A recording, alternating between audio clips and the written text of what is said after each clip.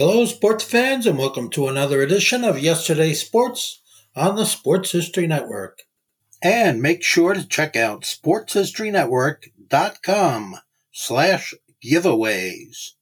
I have 2 signed books I'm giving away. One is titled No Nonsense Old School Weight Training, and the other is Reliving 1970s Old School Football.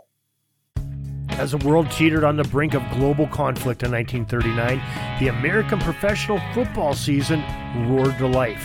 While the headlines were dominated by the rising tide of fascism in Europe, on the gridiron, rivalries were renewed, legends were born, and the game continued to captivate a nation through innovation and some loss of some great figures. We're talking about the 1939 professional football season and Football History Rewind, part number 83, coming up in just a moment.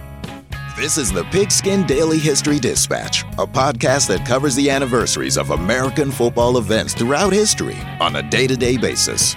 Your host, Darren Hayes, is podcasting from America's North Shore to bring you the memories of the gridiron, one day at a time.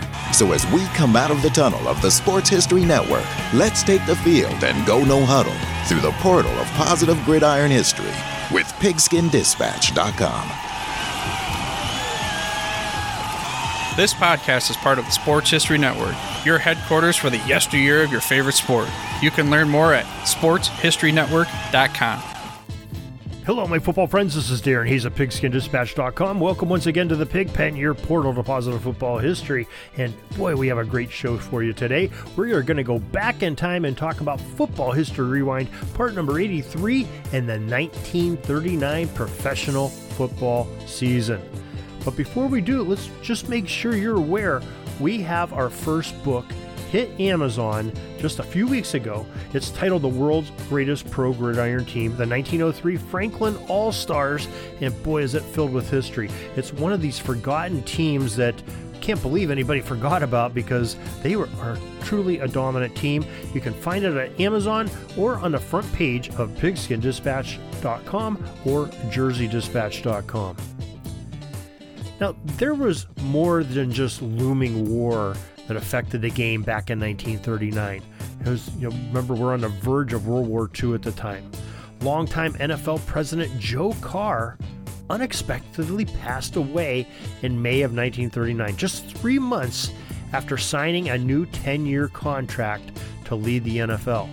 Now, Carr had been there since the beginning of the league, and in its second year, he became its president, taking over for Jim Thorpe, and he molded the fledgling organization as its architect of the initial reorganizing as he nurtured growth, steered through controversies with discipline, and lasted rival leagues, and changed the course and the direction of the National Football League. Carl Stork, the former owner of the Dayton Triangles and another founding owner, present at the beginning of the league, took over as Carr's successor. But it was hard to fill the shoes of a man who had done so much for the league. We have more on that story from a couple years ago when we got to talk to our friend Chris Willis of NFL Films, who did a biography on Joe Carr. Great book, and it's a great podcast episode. Go and check it out, pigskindispatch.com. The 1939 season was also an experiment in ways to get the NFL product out there into households across the land. Remember, college football is still king at that time.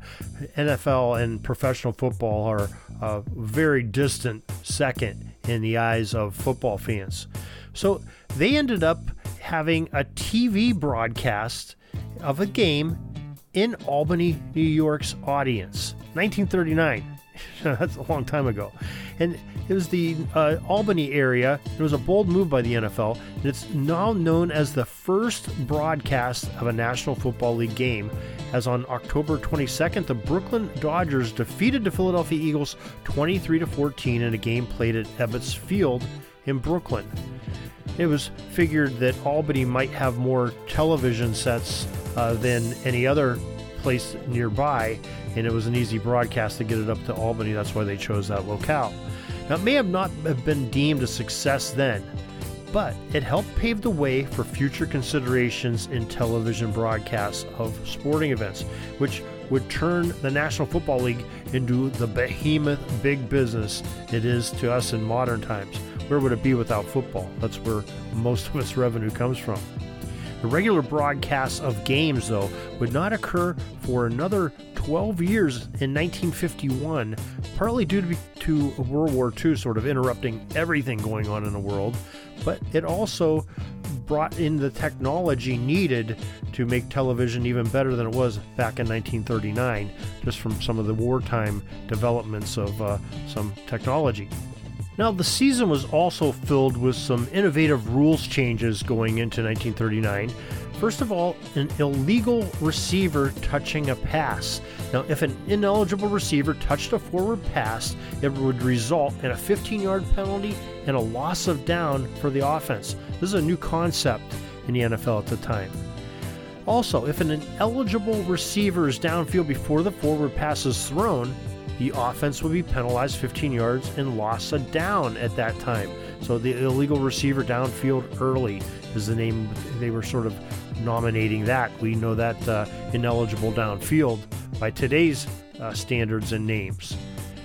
Now, if a kickoff went out of bounds after being touched only by the receiving team, they regained possession of the ball at the spot where it went out.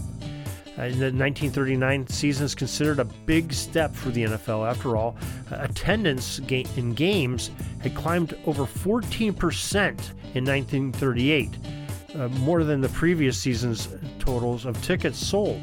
Now, Joe Carr was a big part of that. That's why he got that 10-year contract. Fortunately, he did not have the opportunity to fulfill his duties for those 10 years or even a single year from his untimely passing of a sudden heart attack in May of that year.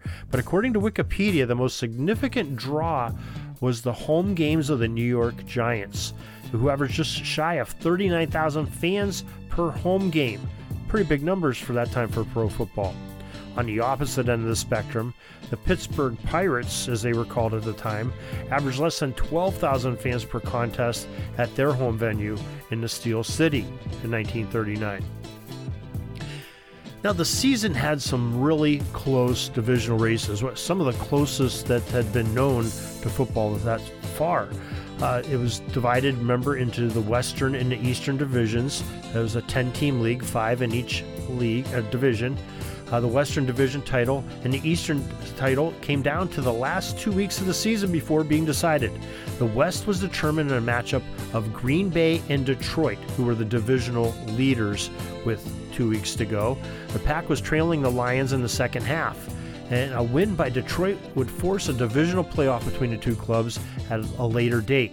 Now, Green Bay avoided this extra game by Hall of Fame back Clark Hinkle scoring a late fourth quarter go-ahead touchdown to provide a 12-7 victory for the Packers and to propel them into the NFL title game with one more game to play for each team to play. But they had secured it that way by beating Detroit. Now, the Eastern Division was even closer than the West, and it went into the final weekend of the regular season as the New York Giants and the Washington Redskins were dead even at 8-1-1 records. Their only head-to-head meeting prior to this final game of the season was the scoreless tie earlier, and Washington scored the game's only touchdown in this finale, but they ended up losing the game 9-7 on 3 New York Football Giants field goals. What a way to lose that.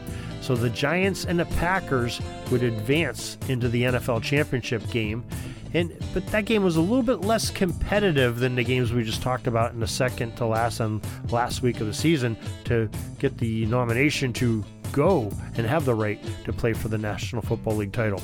Green Bay trounced the visiting New Yorkers in Wisconsin by the score of 27-0 to win another NFL crown. On the individual side, the Philadelphia Eagles rookie quarterback Davey O'Brien led all NFL passers with 13,024 yards in rushing. Bill Osmaski of the Chicago Bears rumbled 699 yards to lead all ball carriers, and Green Bay's Don Hutson dominated the receiving honors with 846 yards received in the air. And That is the 1939 National Football League season. We had the loss of Joe Carr. We had some rules changes, some great divisional races that really made the end of the season quite interesting. Unfortunately, a poor one-sided title game. But the next year, it gets into the war years, and things start to really change in football, not only from a manpower issue, but from rules and development and formation, as we will start to see in our next few episodes of the Football History Rewind. Check us out here in the next few weeks. But before that, we have some great posts that we're going to be putting up on Pigskin Dispatch, which we do daily. And we have a couple other Pigskin Dispatch podcasts coming out before the next Football History Rewind installment. So make sure you check those out. And until next time, have a great Gridiron Day. Peeking up at the clock, the time's running down. We're going to go into victory formation, take a knee, and let this baby run out. Thanks for joining us. We'll see you back tomorrow for the next podcast. We invite you to check out our website, pigskinddispatch.com, not only to see the daily football history, but to experience positive football with our many articles on the good people of the game, as well as our own football comic strip, Cleat Marks Comics. Pigskinddispatch.com is also on social media outlets, Facebook, Twitter, Instagram, and don't forget the Pigskin Dispatch YouTube channel to get all of your positive football news and history. A special thanks to the talents of Mike and Gene Monroe, as well as Jason Neff for letting us use their music during our podcast. This podcast is part of the Sports History Network, your headquarters for the yesteryear of your favorite sport. You can learn more at sportshistorynetwork.com. Hey there, football fans. This is Ross, the host of the Pigskin Tales podcast. I just need a few moments of your time to talk about the host of the Pigskin Dispatch podcast, Darren Hayes. He's expanded the Pigpen to search out information on the history of all team sports. It's a quest to find out about the competitors, teams, and places chronicled throughout athletic history, through the uniforms and gear the participants used and wore. And he is taking you, the listener, with him on this educational journey to preserve sports history on the Sports Jersey Dispatch, found here on the Sports History Network. His newest podcast, called Jersey Dispatch, is all based on the jerseys that all the greats used to wear. You can find Darren Hayes and the Pigskin Dispatch podcast, as well as Jersey Dispatch, on your favorite podcast provider multiple times each week. So remember that, Darren Hayes, the host of the Pigskin Dispatch and Jersey Dispatch podcasts. It's found right here on the Sports History Network.